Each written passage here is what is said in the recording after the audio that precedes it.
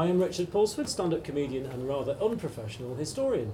In this show, recorded for the It Just So Happened podcast, we will explore some of the historical people associated with and events which happened on this very day in history, which is the 6th of August.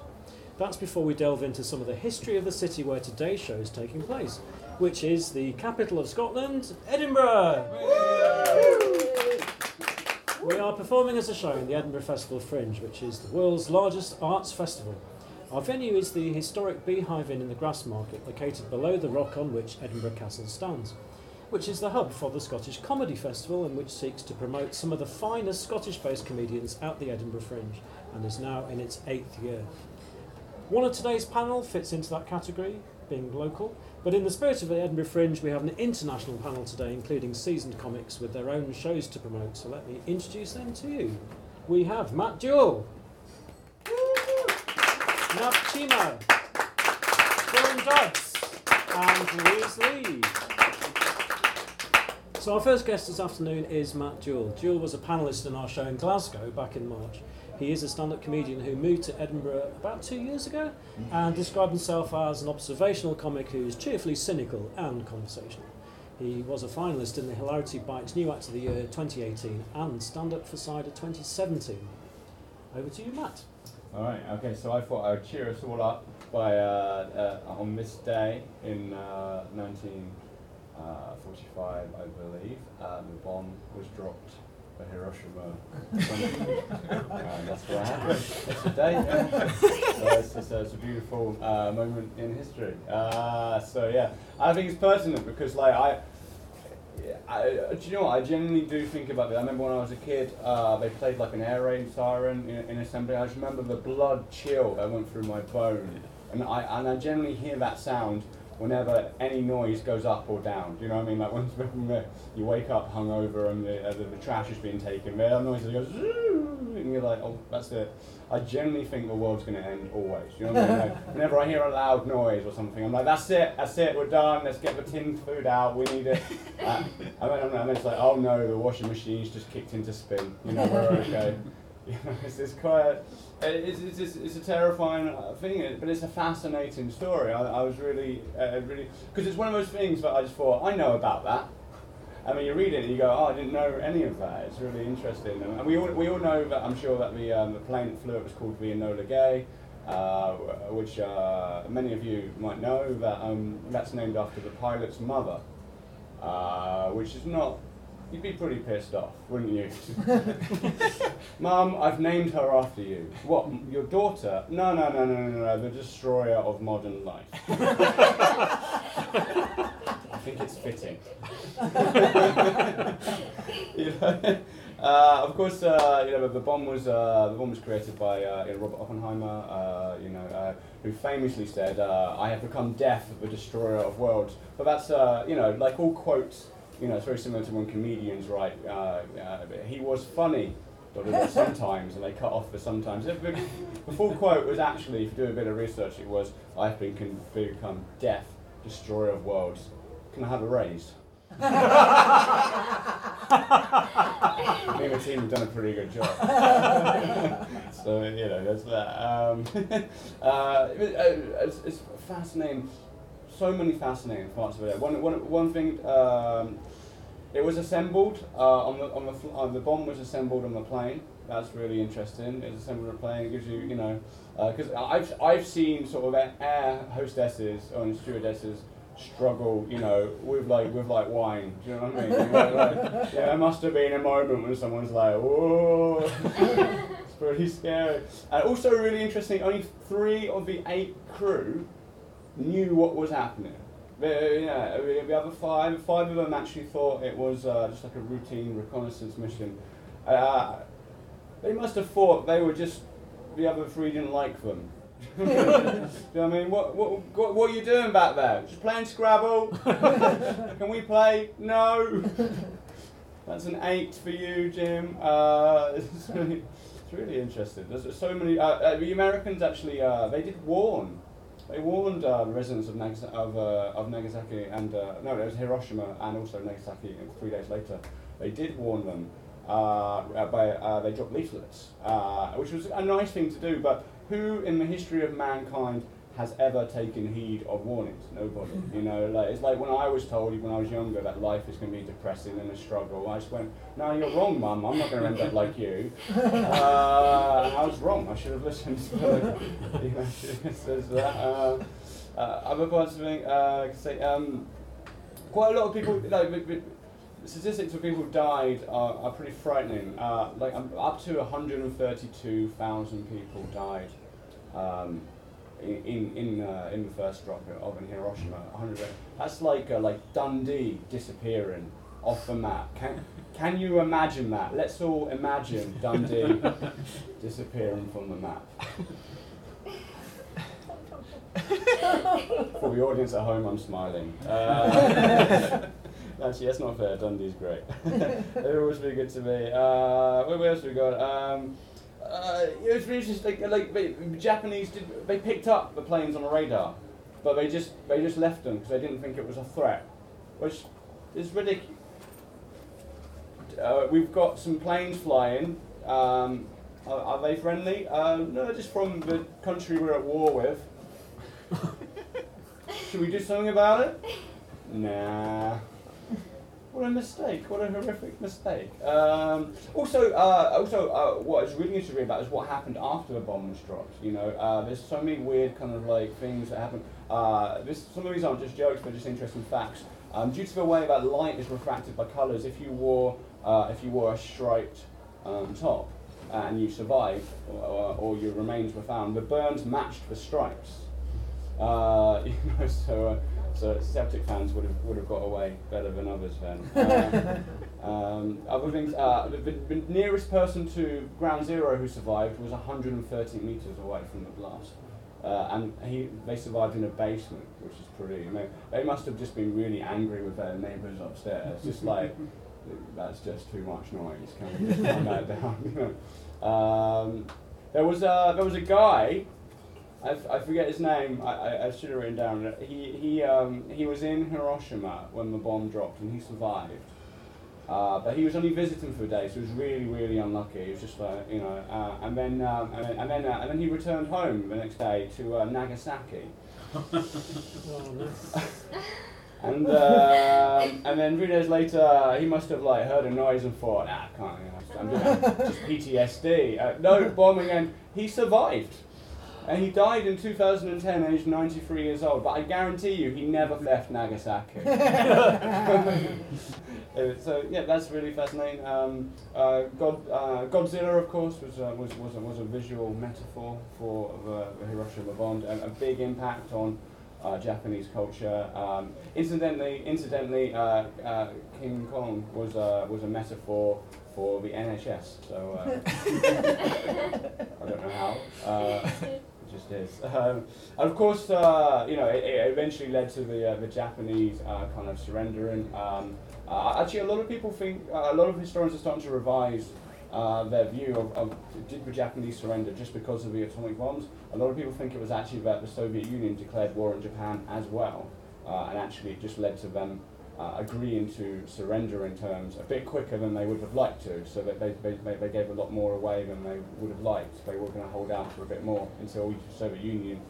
I think the atomic bombs probably had part of it, but I think more of the story is the Japanese did pretty well out of it in terms. Like, have you been to Japan? It's great. You know what I mean? Whoever did that deal was fantastic. You know what I mean? It's like, I tell you what, we won't bomb or attack anybody, but we will do. Can we just be left alone to become the most technologically advanced part of the country, of the world? Yes, we can. So that's kind of it, really. But yeah, and yeah, it's quite scary in the lives. But Robert Oppenheimer, he actually said, just to finish with this, he said he actually said something along the lines of, "Now I've created the atomic bomb. We have reached a point where war is unendurable." And hopefully that means we are now entering a new country, as a metaphor, of course, in terms of like now we won't use war as an option. And I think it's fitting that for the man who caused so many deaths, how utterly wrong he was about that. so that's me, that's Hiroshima, and yeah, just to cheer us up. So thank you, Matt.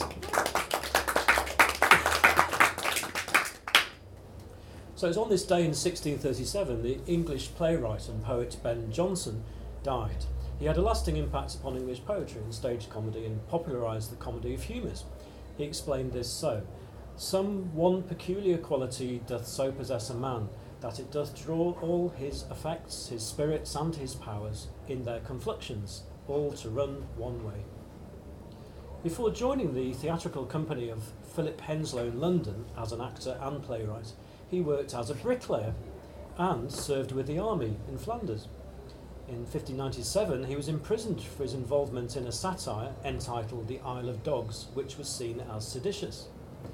And in 1598 he killed a fellow actor, Gabriel Spencer, in a duel, and he was tried at the Old Bailey for murder.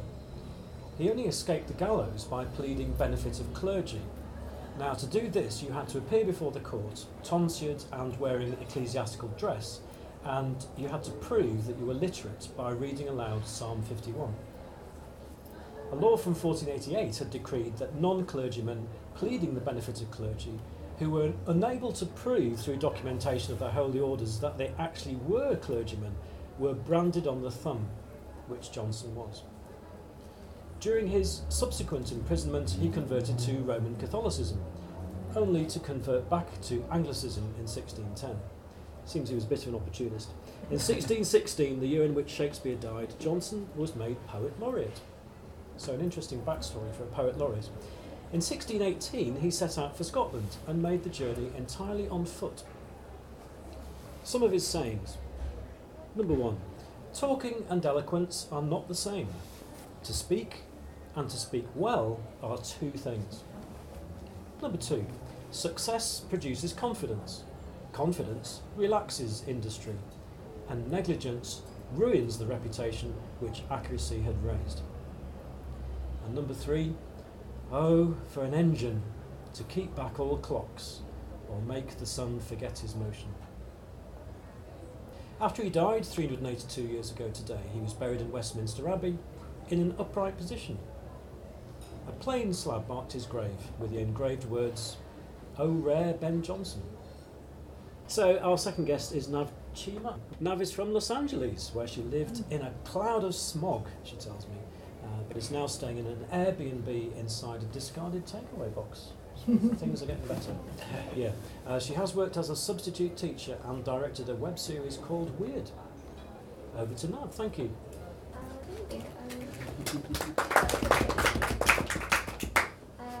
Okay, so my historical fact today was the first day that a monkey was successfully cryogenically frozen and brought back to life. It was by a guy named Dr. Ralph something or another. Ralph Emerson. And yeah, so there was a caveat whenever he froze animals and brought them back. He did this with a guinea pig before, and the guinea pig lived, but it would eat the brains of the other guinea pigs. So that means this monkey, when he was brought to this house, he probably thought like he was being adopted. And then he like met this guinea pig, and he was probably like, so what's the deal? You know, how does this house work? And the guinea pig is like, yeah, it's pretty normal. We eat brains. And we play tennis, whatever else. The guinea pig also would eat the flesh of the other guinea pigs as well. So I'm sure that was lovely for that poor monkey. But yeah, the monkey had a name as well. I also don't remember it. Let's call him Dave. But so he was brought to this house and he was frozen. This wasn't in Wikipedia, but I'm guessing this is what happened. I was educated in America, so it might not be accurate. But, he probably woke up in the future, and in the future, everything was the same, except everyone's left leg was 2 inches shorter. That was the only difference, but everything else was fine. And so this monkey wandered around, this Dave guy, and he met this talking recycling container. Mm-hmm. That was the one other difference in the future. And also, like Americans were exiled as well. That took care of most of the world's problems. But yeah, so this recycling container asked the monkey, we're having this problem. Like people named Katie keep putting yogurt bottles inside of us. And you can't recycle yogurt. So we're like gonna try to fix this. And so the monkey fixed that problem and came back home. But yeah, that's not what happened. But the monkey did live, according to Wikipedia. He had a full life, but the only thing that went wrong with him is that he would like write on the walls in his own blood and feces, which is lovely and a little sad. I think it would have done well at the Fringe as an act. I would have gone to watch that. He probably would have won all the awards. But yeah, the scientist, I'm not sure if he should be lauded or not. He did mess up some animals, but he wanted to like try it out on dogs next, which would have been awful. But thankfully, people were against that. Dogs are very well connected in the government. Apparently, monkeys are not. But yeah, that's what happened today. I hope you learned something. Thank you, Nav. Yeah,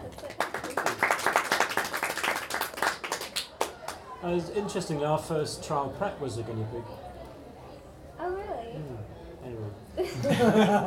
Yes. Good. So it was the 6th of August 1809 when Alfred Lord Tennyson was born in Somersby, Lincolnshire. He was another poet laureate, as it happens, of Great Britain and Ireland, but for 42 years, succeeding William Wordsworth when he died in 1850 and right up until his own death in 1892. Now, much of his work was about grief, melancholy and loss, and he himself had a lifelong struggle with debilitating depression. His early poetry, with its medievalism and powerful visual imagery, was a major influence on the pre-Raphaelite Brotherhood.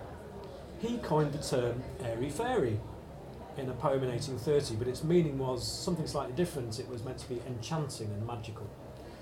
He met Queen Victoria twice, first in April 1862, and she wrote about it in her diary. She said Tennyson was very peculiar looking, tall, dark, with a fine head, long black flowing hair and a beard, oddly dressed, and no affectation about him. But on their second meeting, which was a long time later, the Queen made a point of telling Tennyson what a comfort his poem In Memoriam AHH had been when her husband Prince Albert had died. When Thomas Edison invented early sound recording technology, he sought out Tennyson to record him reading a number of his best-loved poems, including The Charge of the Light Brigade, about the famous and brutal military disaster in the Crimean War. That contains the famous line, "Theirs not to reason why, theirs but to do and die." Rather weirdly, this phrase is now often used in the workplace by managers seeking to encourage workers to press on no matter what the task. Tennyson apparently is the 9th most quoted person in the Oxford Dictionary of Quotations. So some examples are from the last line of his monologue Ulysses, "To strive, to seek, to find and not to yield," which was quoted as part of the London 2012 Olympics. Another one, "'Tis better to have loved and lost than never to have loved at all." So that's one for those people leaving the European Union. And Act 1 for today, "A lie that is a half-truth is the darkest of all lies." And one which I find particularly lovely and is also well known, "If I had a flower for every time I thought of you, I could walk through my garden forever." And he had a wonderful way with words, so I particularly like the two lines. I'm sure I'm going to trip over this, but let's try. "The moan of doves in immemorial elms and murmuring of innumerable bees." In Ulysses, Tennyson succinctly offers his view that humans are shaped by a combination of all life's experiences. As the hero states, "I am a part of all that I have met." And so on to our third guest. So this is Dylan Dodds. Dylan studied archaeology at university after failing chemistry. He tells me that was as a result of taking too many chemicals. So. His show is at the Edinburgh Fringe and is called Dylan Dodds and Friends, but friends are not included. Over to Dylan. Thank you. Hello. Hi. Yes, I'm Dylan Dodds, Doddsy, the double D. dildo. If you want, said I studied archaeology. If you don't know, archaeology is the one where they really like the sex fetishes. I used to like going on the digs as well. Are any of you historical people at all? So I used to really like going on the digs. You'd have amazing flings on the digs. I once really liked this girl, and then she dumped me when we got back to the real world. She found out I wore the same clothes off the dig as on the dig. Archaeology, of course, has turned out to be pretty useless. Basically taught me how to put up with all the hardships of being a builder without giving me any of the skills required to be a builder. Which is why I'm now doing stand-up, and I'm here today to talk to you about the dissolution of the Holy Roman Empire in 1806. I hope I've got that year right. So a brief bit of backstory on the Holy Roman Empire. It was founded by Cassius, who was very hard of hearing, and Brutus, who was a cannibal, which is where we get the phrase, "Et tu, Brutus?" It was actually founded by Charlemagne, who did such a great job, they had to refound the empire 200 years later. But yes, you might know Charlemagne from Indiana Jones. Of course, Sean Connery there. It says, quote Charlemagne, saying, "Let my armies be..." No, I should probably do the accent, shouldn't I? "Let my armies be the trees in the field and the birds in the sky." And also in Indiana Jones, he says, he knows that this woman is a Nazi. And Indiana Jones says, "Oh, how did you know she was a Nazi?" And Sean Connery says, "Oh, she talks in her sleep," which is a joke about him having sex with her. And but that went over my head completely as a child. So I just thought that all Nazis talk in their sleep. Anyway, so Charlemagne founded this empire. He reunited the Franks, with the tragic exception of Anne, who we couldn't find. Oh. Yes, this of course ultimately led to the creation of France, but he did do a lot of good too.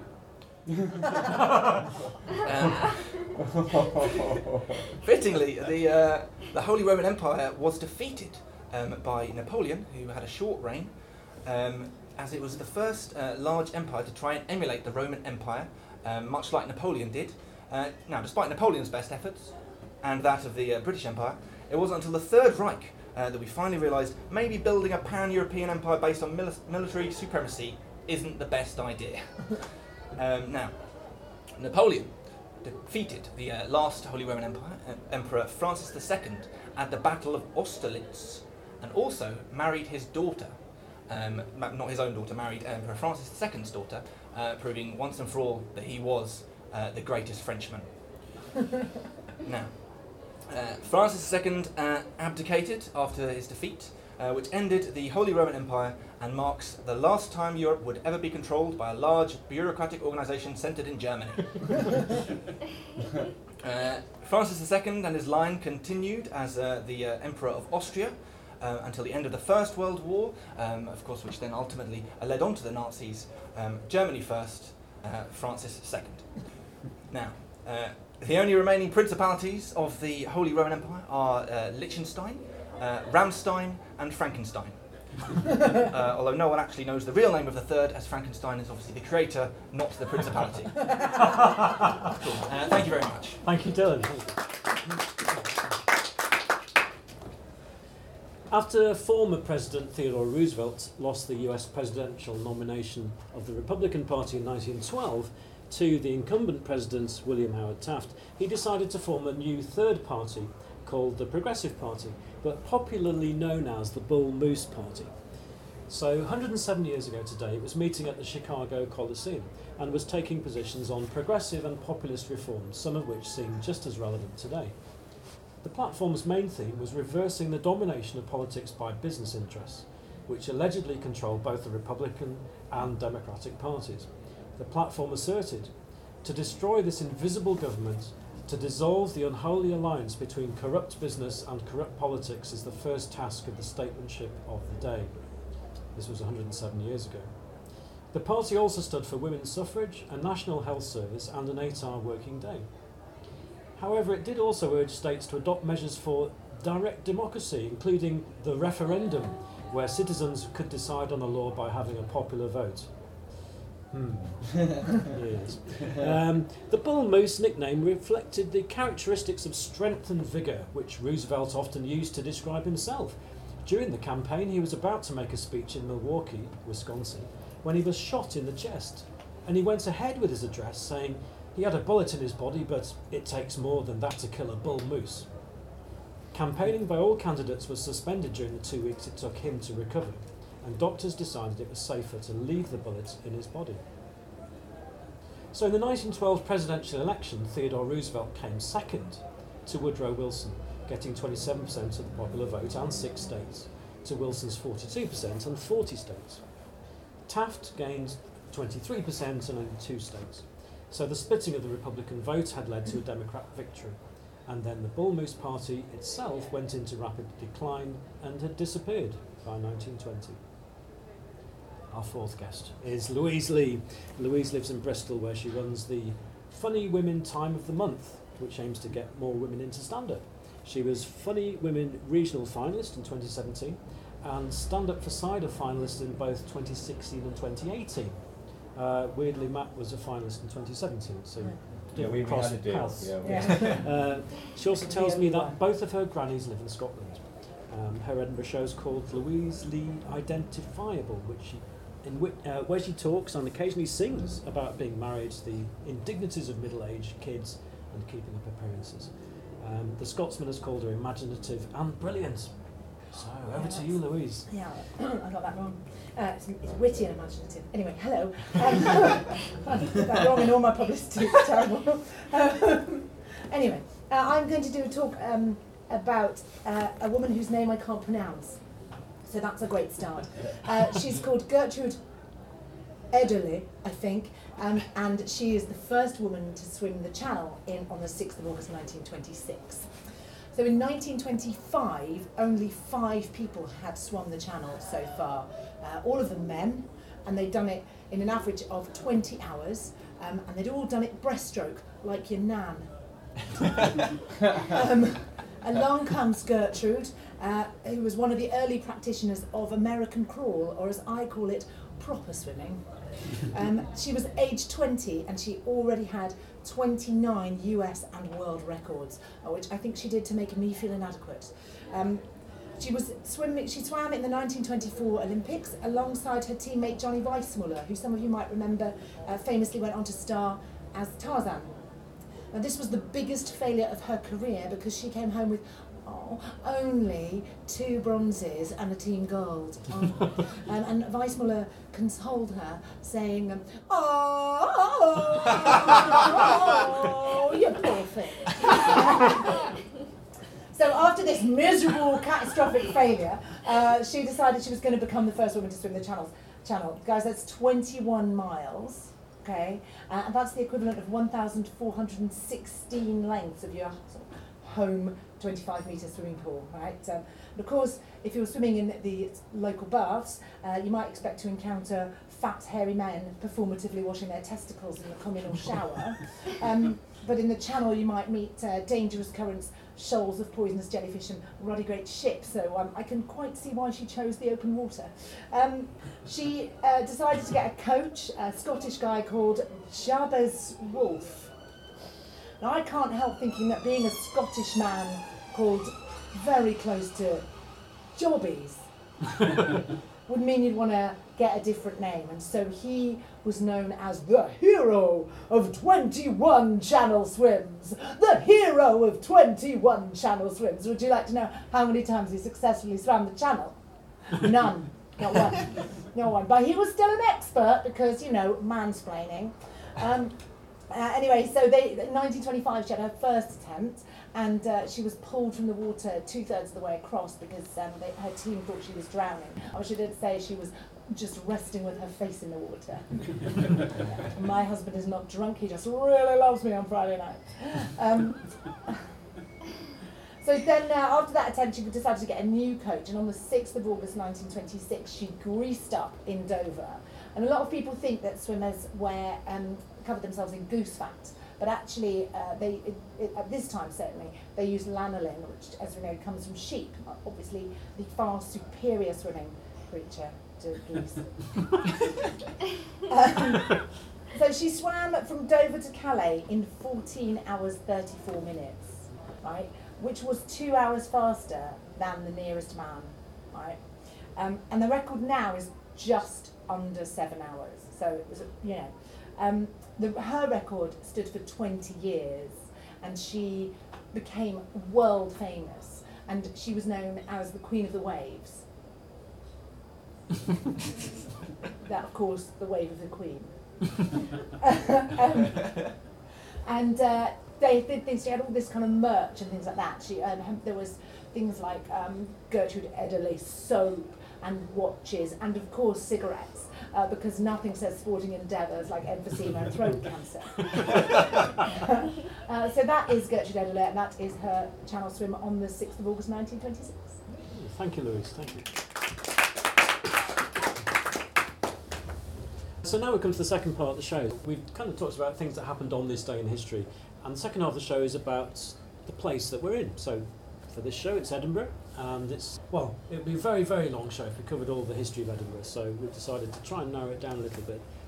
And we'll talk about the Grassmarket, because that's the place where the Beehive Inn stands. Before I do that, I wanted to pick out some facts about Edinburgh that I thought maybe no one ever knew before, so here we go.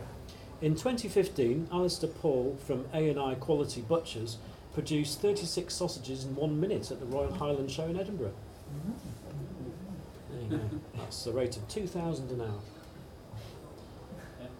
So we're in the Grassmarket, one of Edinburgh's main marketplaces, which dates back to 1477. Cattle and horses were sold here, and grass was the food which was given to them while they were kept in pens. Daniel Defoe, author of Robinson Crusoe, visited in the 1720s and reported on the grass market and the horse market. And as the grass market catered for the market traders and cattle drovers, so it became a place of taverns, hostelries and temporary lodgings, much as it does today. Another fact, in the late 18th century, the fly coach, as it was called, to London set out from an inn at the Cowgate Head at the eastern end, and that went via Dumfries and Carlisle, joining the post coach there for London, and the whole journey took 4 days. So much like trying to travel by diverted train and replacement bus today. I've got lots of facts on the Grassmarket, but if you've done any research, panel, feel free to chip in. Otherwise, I will just keep talking. I like the story that they found just outside this pub. They did some excavation a few years ago, and they found remains of Bronze Age people, and they didn't think that Edinburgh was inhabited at that time. I like to think that those 3,000-year-old remains with clutching tablets with early proto-writing saying free comedy on them. Perfectly possible, yes. Are we sure it was not just like an ironic stag do that had just perished? So Robert Burns, he was National Bard of Scotland. He stayed at the White Hart Inn, which is a couple of doors up, during his last visit to Edinburgh in 1791. That pub was founded in 1516, making it one of the oldest, if not the oldest, public house in Edinburgh. The White Hart was where Burns bid farewell to his lover Agnes Nancy MacLehose, if that's the right pronunciation, before she left for Jamaica. Nancy was the inspiration for Burns' poem I Fond Kiss, and he sent her a copy of the manuscript after their final meeting. That's what I always do when I break up with somebody. I send them a manuscript. Yeah. See, some people just break it with a text, but I think a manuscript is much more appropriate. Yeah, it's nice. Yeah, it makes me feel wanted, even though I obviously don't want them. Well, not wanted, in fact. Yeah. Did she come back from Jamaica? I think she did come back. Yes, she didn't spend her days, all the days there. Right, I was going to say it's not really his lover if she's just like, I like you, but I'm going to Jamaica now for a bit, you know? Yeah, you can't put your life on hold just for a man. Maybe she had to follow her own dreams. Yeah, good on her. Yeah. So there you go, yes. I keep wanting to do the Jamaica, no, she went on her own accord, but I can't find a way to get it in. Yes. Sorry. My landlord was Jamaican, and he used to say, "You're not very good at accents." Are we sure? That's my Jamaican joke there. That's all I got. You're not very good at Jamaican jokes. Yes. I mean, again, speaking from my highly successful experience of women, Are you sure she went to Jamaica and not just like moved flat? Gone to Jamaica for a couple of years. Yeah, old days ghosting. Yeah, exactly. Right? Yeah, exactly right. Jamaica. In fact, it might not even have been. She might not really have been to Jamaica. It just might have been how they said going to Jamaica. It's like You a know, euphemism. going- Yeah. How's the relationship going? Well, she's going to Jamaica in a couple of days. Yeah, she's gone to Jamaica. Yeah, Yeah. My wife went to Jamaica with Steve. Yeah. So is that tied to the joke? She's left Jamaica. No, she went of her own accord. Yeah. There we go. We've done it. We've We've done it. We've as elbowed it in. as opposed to Jakarta. No, she went on a plane. Yeah. Right. It's like And a joke in my set, which is the neighbours left for Italy. Whereabouts? Do you know her? No, we hardly ever speak. is this what comedy was like before 1980? Yes, in the olden days. 1980. I'm old enough to remember 1980. What's wrong with that? Okay, so in 1803, William and Dorothy Wordsworth stayed at the White Hart Inn as well. I'm advertising the pub up the road all the time. Dorothy described the pub as not noisy and tolerably cheap. She obviously wasn't visiting on a Saturday night. 2 stars. Yes. Yes. Given its history, Theresa May might appreciate a stay in the old cattle and horse market street. If she needed somewhere strong and stable. Apparently, early Italian immigrants to Edinburgh made their home in the Grassmarket area, and legend says that the first Italian immigrant arrived in 1882 and worked as an organ grinder. So that goes in with the theme again of probably handing out flies at the same time. So the Grassmarket gained a reputation for Italian music and ice cream, and at one time was nicknamed Little Italy. In 1916, the Grassmarket was one of the places targeting in a rare bombing north of the border by a German Zeppelin. 4 people were injured and 1 died at the White Hart Inn. So it's a much more interesting pub than the one we're in now. So. Yes, okay. That's where all the parties are at, and the bombings. So as well as being famous for its hostelries, the Grassmarket is famous being the site of public executions. From 1660 and for over a century, Covenanters in particular, it seems, suffered a lot at the hands of the on the gallows, so over 100 of them executed alone in the Grassmarket. Even a hangman himself was executed in the Grassmarket after he was found guilty of murdering a beggar. They called that time when they were killing the Covenanters really imaginatively. They called it the killing time.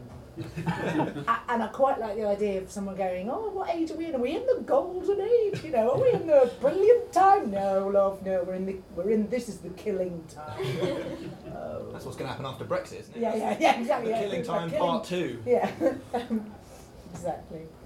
And did you know about Maggie? Half hang it, Maggie. Yeah. What's her name? Dixon. Half hang it, Maggie Dixon. Yeah.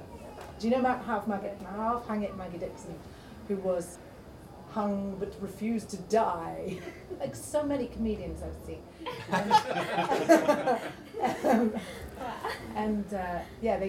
They put her on the bus to Musselburgh, and she woke up. Is that right? I mean, I'm not sure it was a bus. Was that me?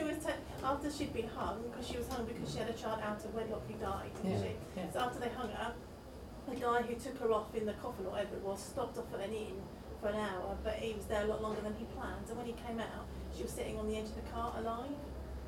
So she got the coffin or whatever he put her in. Yeah. So when are you going to get me a drink? Yeah, on a tumbrel. It'll have been a tumbrel, won't it? I love a tumbrel. Whenever I get to say tumbrel, I'm going to say tumbrel. There used to be a lot of people who used to survive hanging, and it was a weird dichotomy, because obviously when they were hung, they would then be checked if they're dead and then be sent away to be post-mortem. But obviously when they're being post-mortemized, that's the word, right? Post-mortemized. That was a medical professional who was part of the Hippocratic Oath. So if they showed any signs of life, they were under obligation to revive them. But very often they were dangerous criminals. So that was, Do you know, would they be sent back to be hung again if they were alive? Yeah. I imagine. You can't be tried twice for the same crime, so surely they got away with it. So Maggie Dixon wasn't tried again, yeah. There was a guy who'd said that he would try and get half hang it. and he was like, I am going to be hung in the Grassmarket and all that, and then he just went, oh, actually no, because he was Fiat. All right. Yeah. Are you sure it wasn't just like a kink? Do you know what I mean? Yeah, could have been. You know what I mean? Yeah, Yeah, just one of those guys. He had an orange in his mouth. Yeah. Bag over his head. I always think those people who do that, like, if you've got to, you know how the phrase "hope for the worst, plan for the best." Do you know what I mean? So just be like, I'd leave a suicide note just in case I got it wrong. Because of the shame. Yeah, because the last thing I want is thinking, well, why did they die? Well, I just wanted to get off. So. help yourself to the rest of the oranges. Yeah, exactly. Yeah. The Kleenex is for the just tears. go off and Very considerate. yeah. Probably not very appealing. So, Oh, yeah. You got it. Yeah. I got it. I do slip them in.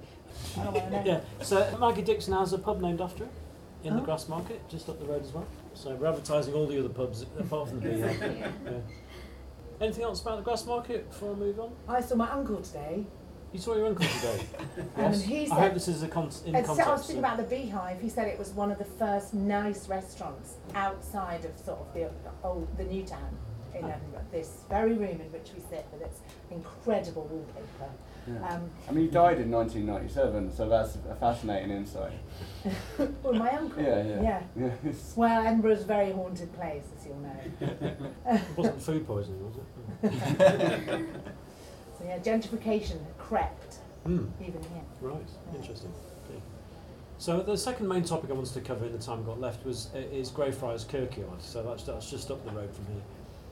Greyfriars takes its name from the Franciscan friary on the site because they wore grey habits. Now that was actually dissolved in 1560 and the Kirkyard was founded 2 years later after royal sanction was granted to replace the churchyard of St Giles, which is on the Royal Mile. Now during the early days of photography, apparently as early as the 1840s, the Kirkyard was used by David Octavius Hill and Robert Adamson as a setting for several portraits and tableaux, such as The Artist and the Gravedigger. But obviously Greyfriars is most famously known for Greyfriars Bobby. Now he was a Skye Terrier dog born on 4th of May 1855 and became known for spending, allegedly, 14 years guarding the grave of his owner in the Kirkyard until he himself died on 14th of January 1872. Now, Bobby's headstone can be seen at the entrance to the Kirkyard, and that was placed there by the Dog Aid Society in 1981. And many visitors think, oh, that's where he, and therefore his owner, are buried. But Bobby's original grave was unmarked, and the Dog Aid Society's monument is in an unconsecrated patch of the Kirkyard, so it's away from the grave of the Edinburgh police officer John Gray, who's the supposed dog's owner. He's buried some 30 metres away from the entrance. I say supposed because it's not even known for certain who the owner actually was of the dog, because there are two contradictory contemporary accounts. One points to John Gray as a night watchman, another to John Gray as a farmer. After Bobby died, the English philanthropist Lady Burdett Coutts commissioned a drinking fountain to be made, the upper fountain for humans and a lower fountain for dogs, and it was topped with Bobby's statue. The sculptor was called William Brodie, and it was erected just the year after Bobby's death in 1873. It's opposite the graveyard's gate at the junction of George IV Bridge and Candlemaker Row, and you can never get along that portion of the street because there's always hordes of tourists trying to take photos of the statue. It's actually Edinburgh's smallest listed building, that statue. Now, the drinking fountain's water supply was cut off, along with all of Edinburgh's drinking fountains, around 1975 due to health scares. It was also hit by a car in 1984 and had to be restored. And the accuracy of the stories of Greyfriars Bobby has been challenged many times. Yeah, most recently by a very drunk guy by my venue just spitting on the statue and saying, it's not even true. And going off to get another pint, yeah. It's a bit extreme. Outrageous. It's just like that's that debate sorted. Yeah. Finally, an authoritative voice on the subject. He just sorted out Brexit and Scottish. It's like, right, that's 2 done, 3. Yeah, the thing they don't tell you about Greyfriars Bobby as well is that the spot at which the dog waited after his master died was right next to a butcher's. So What a coincidence. Coincidence. Yeah. Did they know that sausage maker? No, that came later. Allegedly, I've not checked this out. I went around the Kirkyard today and I forgot to check actually. But allegedly, there is a sign near to the dog's headstone which says "No dogs allowed," which is a nice little touch, isn't it? So. It's a little racist. I've got a couple of things on the cemetery as well. You said to look up other people buried at the cemetery. Yeah, sure, go ahead. Yeah? So I was looking through all the names. There was a lot of poet laureates, which you were talking about earlier, a lot of poet laureates. There was a William Smellie, not surprised after he's decomposed a bit. Yes. There was a William Wallace, who of course was the famous mathematician, William Wallace, not the Mel Gibson one. He'd struggle to open a bank account, wouldn't he?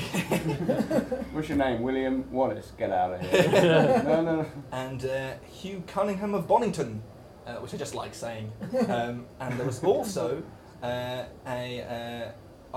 was a Campbell and a Blair and a Brown, just in case anyone was wondering where the last vestiges of New Labour are buried.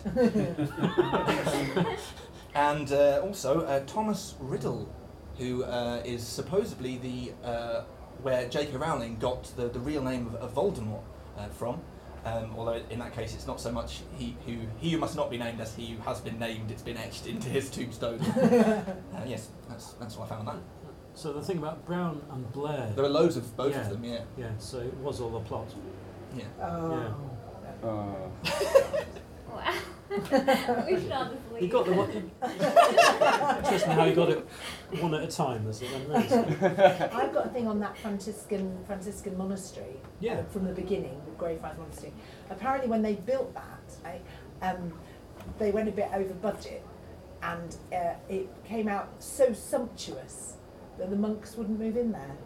Ungrateful. Yeah. It was too nice. So what... Because the point of Franciscans is that they're the ones who whack themselves and are like, mean to themselves and don't want nice things. It could have been converted into a boutique hotel or something. Yeah. I think that's exactly what happened. They were early hipsters. Yeah. I'm not going to sit on a chair. They tried to find some other people to move in, but there were none. Well, it's getting to the spirit of it now. Now it's time to go. It's like a disease. The puns are catching. They do. It's infectious. So I had given the panel a challenge maybe to look up some of the people who are buried in the Kirkyard. Now, I had a look around myself today. I was surprised to see that William McGonagall is buried there. Now, if you don't know him, he's an Irish-born Scottish weaver, actor, and extremely bad poet. His only apparent understanding of poetry was his belief that it needed to rhyme. And so a great example of his poetry was the Tay Bridge disaster. Beautiful railway bridge of the Silvery Tay. Alas, I'm very sorry to say that 90 lives have been taken away on the last Sabbath day of 1879, which will be remembered for a very long time. And there's more. So he finishes, I must now conclude my lay by telling the world fearlessly without the least dismay that your central girders would not have given way, at least many sensible men do say, had they been supported on each side with buttresses, at least many sensible men confesses. For the stronger we our houses do build, the less chance we have of being killed. I mean, It's wonderful poetry, it's isn't it? brilliant. Yes. As an English teacher as well. Yeah, that's fantastic. That would. It's like year 6, year 7. Yes, Pretty much. Yeah. So it sounds like this teacher gave in right. We need a challenge. Can you get the word buttresses in? I don't think that works. He spent a week going, what rhymes with buttresses? It was in the pub on Friday. They were like, right, I bet you can't get someone to write down about buttresses. Also, McGonagall. It sounds to me like J.K. Rowling. It was like what have you been doing today, honey? I've been writing my novel. When she's actually just been hanging around the graveyard all day. Yeah, with a load of teen goth girls. Exactly, yeah. So apparently McGonagall, on one occasion, his workmates, because he was a weaver, they paid a local theatre owner to allow McGonagall to appear in the title role in a production of Macbeth. And McGonagall was convinced that the actor playing Macduff was jealous of him. So McGonagall refused to die in the final act. Which I think is wonderful. What would it be like to have seen that? That's amazing. It is amazing. So you just keep like bouncing the knives back or something. And everyone's going, come on, we need to go home. I quite like that Scotland has chosen to honour that, like our two great poets are Gabby Burns, genuinely a good poet, and McGonagall. It's like, either brilliant or completely crap. That's the two things you can be, All of man and womankind can be somewhere in between the two. Yeah. So, yeah. Not surprisingly, the McGonagall family moved several times in search of work. They moved to Edinburgh in 1895. Apparently he died above what is now the Captain's Bar in Edinburgh's South College Street, penniless in 1902, so it seems like the poetry wasn't working out for him, surprisingly. I feel like we could make an example of him around some of the PBH venues. Yes. It's just born at the wrong time. I think he would do very well on Twitter now. Yes. You know what I mean? You know what I mean? I think people would really be on board with that. Do you know what I mean? You'd be like, my day's going rubbish. What's old McGonagall written today? Well, I seems to have been more productive than I thought. I mean, to be fair, nowadays, if you write poems criticising people for not building structures adequately, you can end up headlining Glastonbury. So that's it's a joke about Stormzy for the older members of the crowd. So if you're now thinking of visiting the graveyard, if we've whetted your appetite, here are 2 reviews on TripAdvisor. So Paul C. from Sydney says, between useless graves for dogs and stories of Harry Potter and dull-looking gravestones, we could have easily missed this waste of time on our walking tour of Edinburgh. And Val Law from Singapore says, there is nothing much to see, it's just a mini graveyard and a brief description about Bobby the dog.